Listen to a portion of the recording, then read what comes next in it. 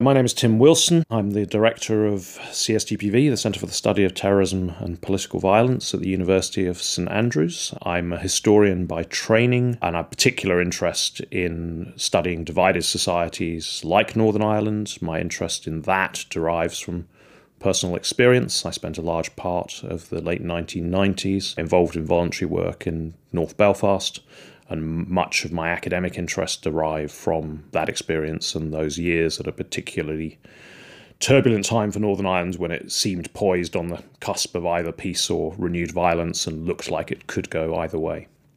We're sitting in St Andrews University in Scotland, in the United Kingdom, quite close to the coast, the third oldest university in the English-speaking world after Oxford and Cambridge. We date back to 1413. In this series, we're going to take a long view of the Northern Irish conflict, how it has developed, where it's come from, what its roots are, and why it is so persistent in the early 21st century. So in this podcast, we're going to be looking at the deep roots of the Northern Irish conflict, often associated with the more recent troubles that are conventionally dated from the late 60s through to the late 90s. But to make sense of that, one needs to understand a longer period dating back several hundred years. In the 17th century, with the big religious changes that came through the Protestant Reformation, most of what is now the United Kingdom took a different path to Ireland. Ireland stayed Catholic. Most of the United Kingdom became a Protestant country. That is in many ways much of the root of what followed. Ireland became perceived by London governments as a troublesome region, as an area that needed to be controlled. One method that was used was to encourage Protestant settlers from particularly the Scottish lowlands over to the north of Ireland, to Ulster, to try and maintain a firmer grip on that part of the island. One can track a history of religious tensions all the way back to the 17th century, 1641 being a particular flashpoint of violence in an attempt to overthrow the Protestant plantations, a sort of nativist Catholic revolt. But one also needs to realise that history was not predetermined. There was only one Catholic church, but there were several different types of Protestant. They didn't always get on, and other endings might have evolved. Although the deep history going back to the 17th century is vital here, in many ways the pivotal century is the 19th century. In 1800, an Act of Union cementing Ireland's place within the United Kingdom was passed. It got rid of a Dublin Parliament and imposed effectively more direct rule from London. That was a reaction to the turmoil coming out of the French Revolution and a major revolt that had happened in 1798 to overthrow British rule, and in many ways is the origin of modern Ireland, of the modern Anglo-Irish relationship, and indeed, just over 120 years later, of the creation of Northern Ireland. It was a failed experiment in state building, but that took a long time to become apparent.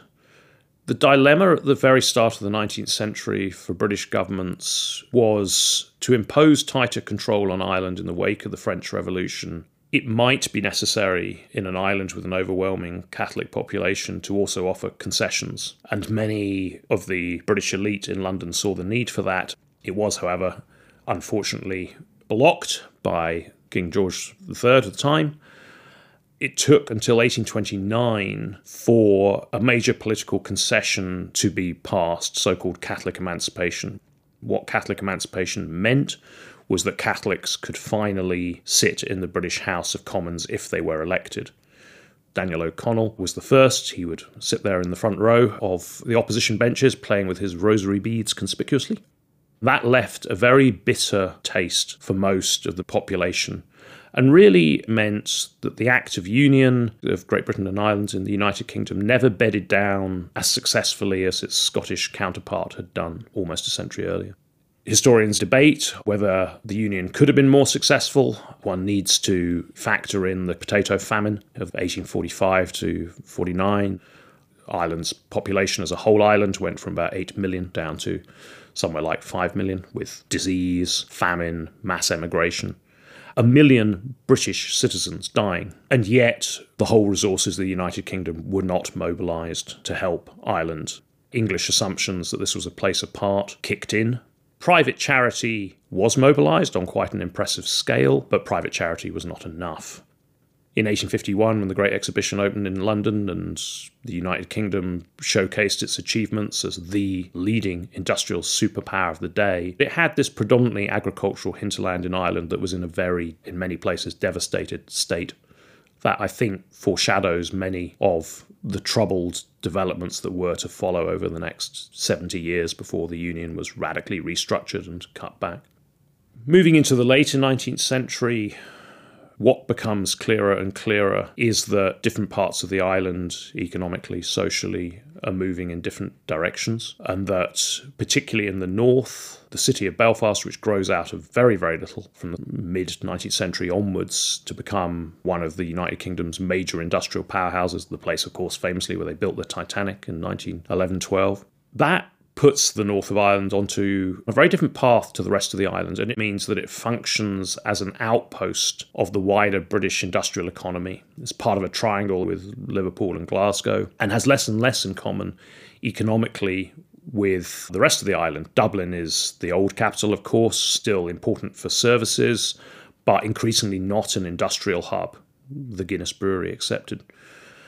Views on the constitutional question, whether the Union is working, whether it's a good thing for Ireland or not, increasingly follows sectarian lines. So, effectively, a greater Belfast region, what ultimately is to become the core of Northern Ireland, a very different economy and society is developing, where by and large Protestants of different types see those differences as less important than the differences with Catholics. And Catholics increasingly turn towards a sort of Irish nationalism, a view that they are essentially a different people. Its expression in the late 19th century is equivocal. Only a hardcore adopt violent separatism, the so-called Fenian movement, named after the Fianna, the ancient Gaelic warriors, which, to give it its more formal title of the IRB, the Irish Republican Brotherhood, is founded in a Dublin timber yard in 1858 and is, of course, the ancestor of the modern IRA and its various splinter groups. That is a minority tradition. It can command some attention. There is an attempt at a rising in 1867 in the middle of a very badly timed snowstorm, but somewhere between 9,000 or 10,000 people turn out outside Dublin to overthrow British rule. They're quickly put to flight. It's fairly clear that a mass uprising against the British state, after all, Britain is approaching its zenith as an imperial power, is not viable. Different factions play with different tactics. Some turn towards constitutional politics. Some go underground, particularly drawing strength from the Irish-American diaspora.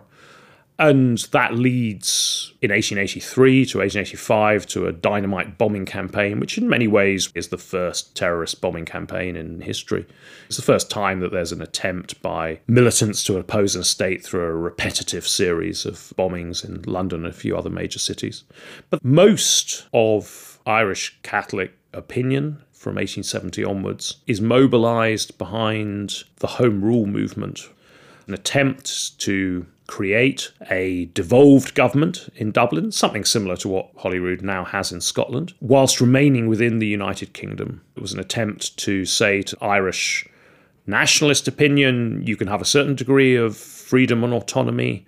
It was an attempt, at least in the eyes of its founder, Isaac Butt, to square that with a renewed place within the British state for the Protestant community. So it was a creative political movement.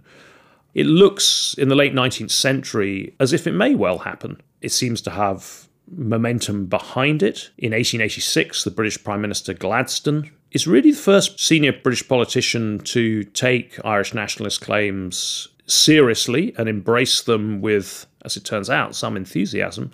1829, Catholic emancipation had been wrung out of the British state. 1886, Home Rule, with Gladstone's Liberal Party in government, becomes official government policy. But it fails, however, to be passed in the House of Commons and precipitates a very major constitutional crisis that is really the birth of the modern Irish question.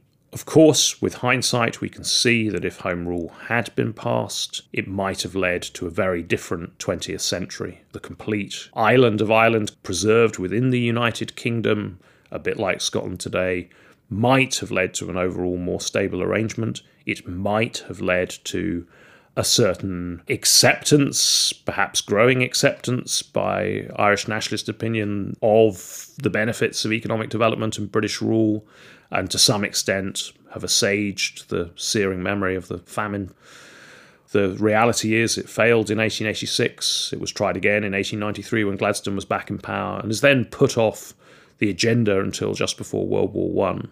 Many do see that as a great lost opportunity, that Gladstone, who didn't know Ireland well, he is meant to have only visited it once or twice, basically stepping off a yacht in Dublin Bay, but he had read a lot about it, and he did see more clearly than many that the Union was not working well.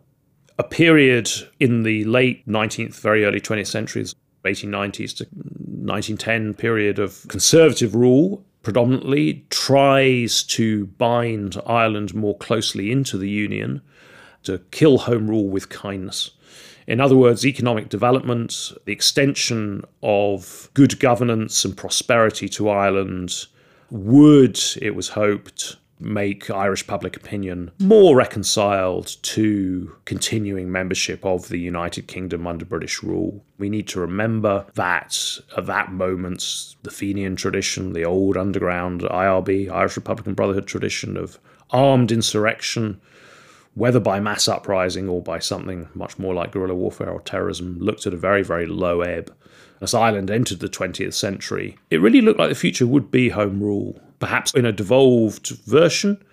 Although the Home Rule project had not worked in 1886 and 1893, there was a strong sense that its time would come, and that really much of society in Ireland was preparing for a Home Rule future where Dublin would have a subordinate parliament, Ireland as a whole unit would stay within the United Kingdom, but there would be jobs and opportunities for a sort of rising Catholic middle class, particularly based around Dublin.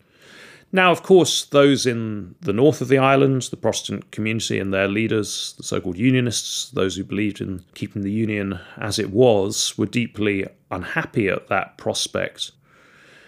The crunch point then in the creation of the modern Irish question really emerges in 1910. This is a point at which a moment of instability in British politics delivers a weak Liberal government that is dependent upon an Irish party for support, a not entirely dissimilar moment to the Tory-DUP de facto alliance today. A Liberal party that has been bruised by Home Rule controversies before, of course, inherits power. It's very, very clear that the price of that power is keeping the 86 or so Irish nationalist MPs, the Home Rule Party, on board, and that they can't be kept on board unless they are given a firm promise that a Liberal government will commit to passing a Home Rule bill.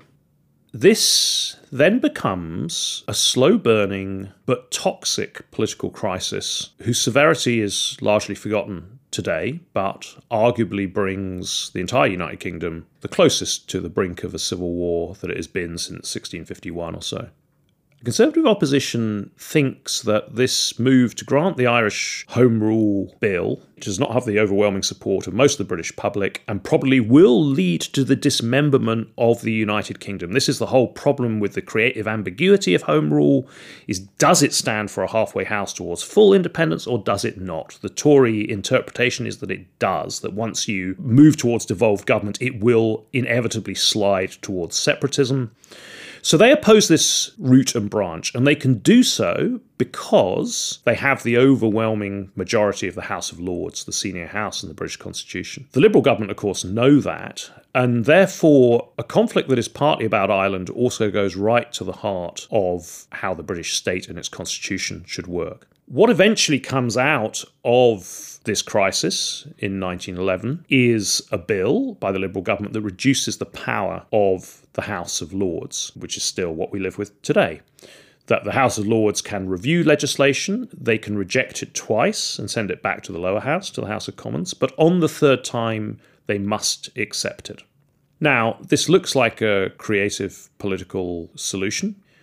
In terms of its ramifications for the history of British Ireland, it is dynamite because it does two things. It first of all makes sure that this crisis will be slow-burning and long-running because 3 legislative sessions now have to take place before a clear resolution of the Irish question is achieved. Secondly, it makes it entirely clear what the final outcome of that crisis will be, which deeply alarms both the Conservatives and their increasingly vocal and agitated unionist allies in the north of Ireland, particularly the Greater Belfast and beyond area, where Protestants are a majority of much of that part of the island.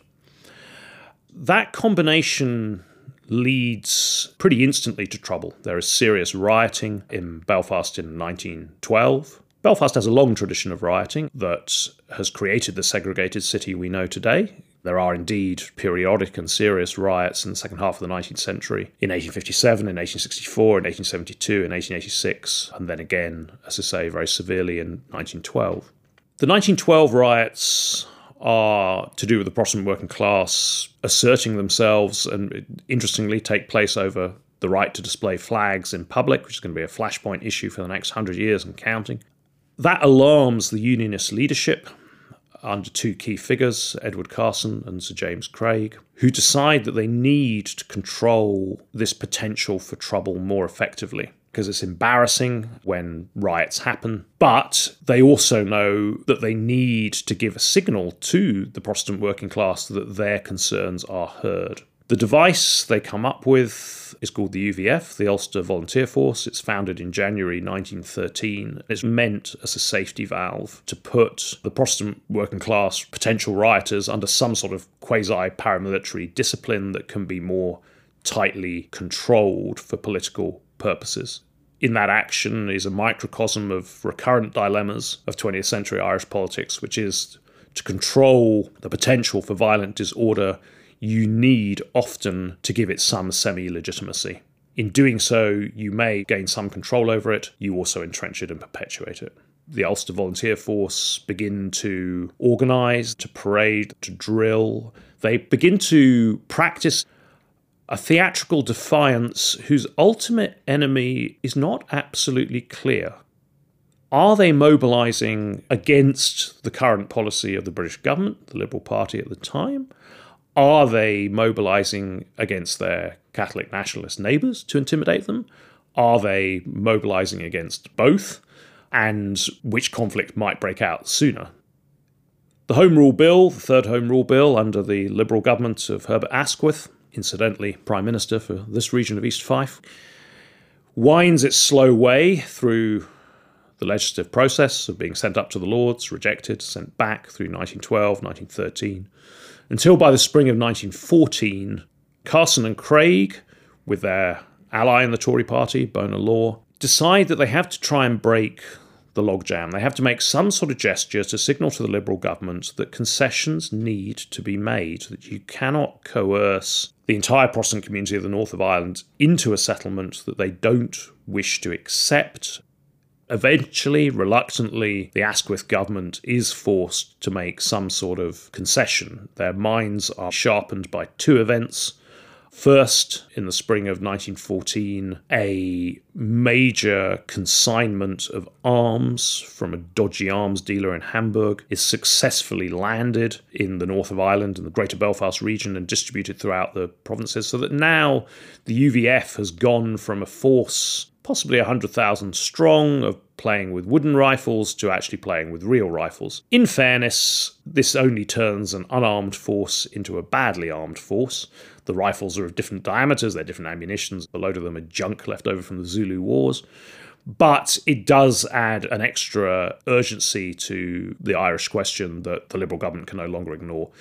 It also leads to a counter-mobilisation, the so-called Irish National Volunteers, which mobilise in the rest of the island and put together some pretty impressive paramilitary demonstrations from the Irish nationalist majority community. They are much less well-armed, they seem much more amateur, but the important thing for the future is that within their ranks, as a small minority, are various Fenian, old IRB, Irish Republican Brotherhood elements.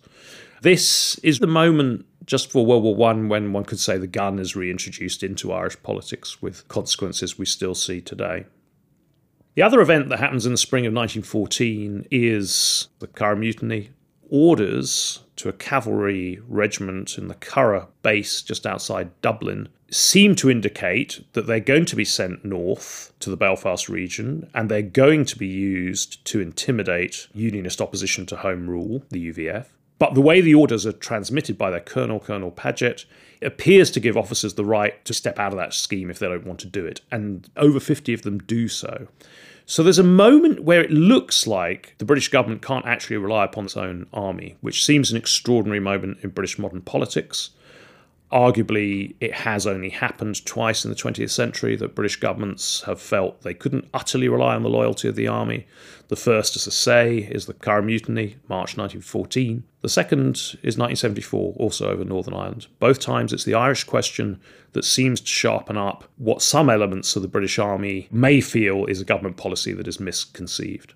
Those two events, this slightly theatrical but still impressive and spectacular publicity coup of landing 20,000 rifles, and the so-called Curragh Mutiny, really weaken the Liberal government's position, and they are forced to make concessions. This culminates in a conference, Buckingham Palace Conference of July 1914, where the British government and the leaders of Irish nationalism, a man called John Redmond and Carson, try and thrash out a deal. For the very first time, an idea that's been floating around for a couple of years but not taken very seriously begins to be hardened up. If one can't easily grant Home Rule to the whole island of Ireland, perhaps one can split the island, perhaps one can partition it, perhaps one can create some sort of border that gives these two opposed political communities something of what they want.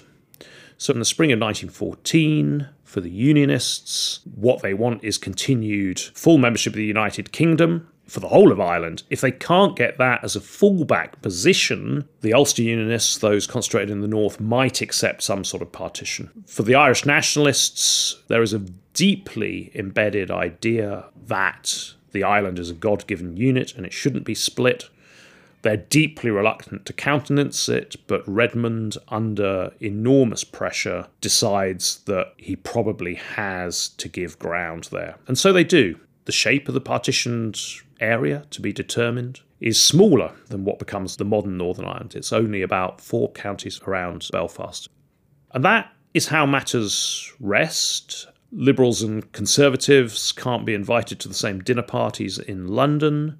It looks like civil war could kick off at any moment, particularly in the north of Ireland, if through some mistimed police or military move there is confrontation between the UVF and the British forces. At the same time, in many areas, populations being intermixed, the Irish National Volunteers are parading pretty much alongside the Ulster Volunteers, their rivals, the other side. So there's dangers of collision there. The situation on the brink of July-August 1914 looks like the entire United Kingdom is spiralling towards some sort of civil war. Of course, what happens is the United Kingdom is saved from civil war by the outbreak of World War. The outbreak of World War at the very start of August 1914 is a game changer. If you follow the British papers from July 1914, what is striking is how an obscure crisis in the Balkans is mentioned, fades, and only really comes back into sharp focus in the last week of July 1914. It's not clear that that's going to be much more important than Irish difficulties. But as war breaks out, there seems to be a moment of quite extraordinary political rapprochement. Liberals and Conservatives sink their difference into the current war effort. Herbert Asquith remains as Prime Minister. There's a rallying around the flag. Also in Ireland, in ways that now seem quite strange. On the Ulster Unionist side, it's perhaps less surprising. They offer support to the British war effort. What is truly striking is John Redmond's decision to lead the Irish Nationalist Party, the Home Rule Party, and the Irish National Volunteers, who are associated with the Home Rule Party, into support for the British war effort. A speech at Woodenbridge in September 1914, he says that he will support the British war effort as far as the firing line extends, is the phrase. One needs to sort of understand why he does this. The calculation is that if he makes a blood sacrifice of Irish blood on behalf of the British, it will be nearly impossible for a post-war British government not to grant Home Rule. Perhaps Home Rule on more generous terms that have just been discussed, perhaps for the whole island. But at any rate, he will have laid to rest a constant Unionist accusation that the Irish are disloyal, that you cannot trust them, and show that in a major crisis you can trust them, that they will fight on Britain's side, they should be rewarded for doing so afterwards, and all this predicated on the assumption the war will be short.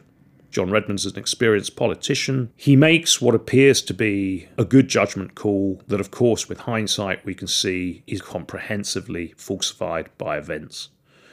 But that only becomes slowly apparent as the war drags on endlessly, as the supply of volunteers from Ireland dry up, and as, crucially, it becomes clear that the war is unpopular in Ireland. It's unpopular for several reasons, one of which is wars are unpopular for farmers everywhere, but particularly in Ireland, and most of Ireland's an agricultural place, and people don't want to send their sons to war. They want to keep them on the farm. War drives up prices. The Irish agricultural economy actually does very well in World War I. Redmond's supply of volunteers begins to dry up. But also, a counter-movement develops from within the Irish National Volunteers, of this nucleus of old Fenians, of IRB men, Irish Republican Brotherhood men, who had taken part in that movement, didn't like the way it was going in terms of supporting the British war effort, and split from it. They, of course, are really the makers of modern Irish history, because out of that movement, now calling themselves the Irish Volunteers, comes plans for an armed rising. An old idea that goes back to the Fenians of the 1860s, that England's difficulty is Ireland's opportunity, that in the middle of a major conflict, one should use that opportunity to win full independence. There the debates revolve endlessly around what the Irish Volunteers want to achieve. Do they really think they can win independence in the middle of World War I?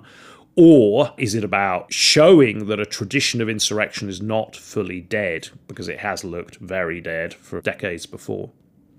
So, if we want to understand where the Easter Rising of April 1916 comes from under the leadership of Patrick Pearse, if we want to understand who they are revolting against, we need to understand it's a revolt that is multi-layered. It's a revolt against British rule, of course, but it is also a revolt against Home Rule orthodoxy, against John Redmond's movement, the Home Rule movement. Even more surprising than that, it's a revolt against other Irish Republican Brotherhood activists who think that ideas of insurrection are a good idea in general, but this one is hopeless and there is no point in trying it now.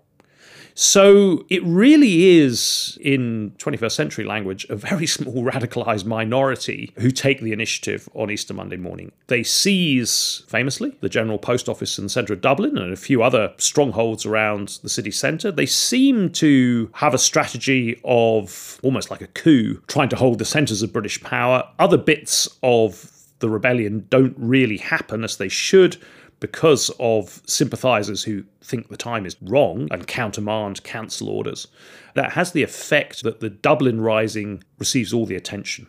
The British Army eventually get their act together to crush it. They do so with a fair amount of brutality and heavy-handed methods, and then make the mistake of court-martialling and executing the ringleaders. There seems to be a relatively firm consensus amongst historians that it is the executions and not the rising that does such fatal damage to the Home Rule movement. John Redmond's Home Rule movement is increasingly portrayed by hardcore Republicans as corrupt, as having sold its soul to the British Empire, of having sold out Ireland, and now supporting repression on the streets of Dublin. As 1916 wears on relentlessly into 1917 and 1918, as trench warfare continues to grind attritionally on, there is a sea change in Irish political opinion. The Home Rule movement looks increasingly jaded, unpopular, corrupt, and a new movement calling itself Sinn Féin, Ourselves Alone, borrowing the name of a fringe pre-war party, harnesses the sympathy that has been created by Patrick Pearse's rebellion in the Easter Rising. It's given a further major boost in spring of 1918, when the German army gets within 30 or so miles of Paris, when it looks like World War I is lost to the British. All kinds of panic is breaking out, both on the Western Front and back in London.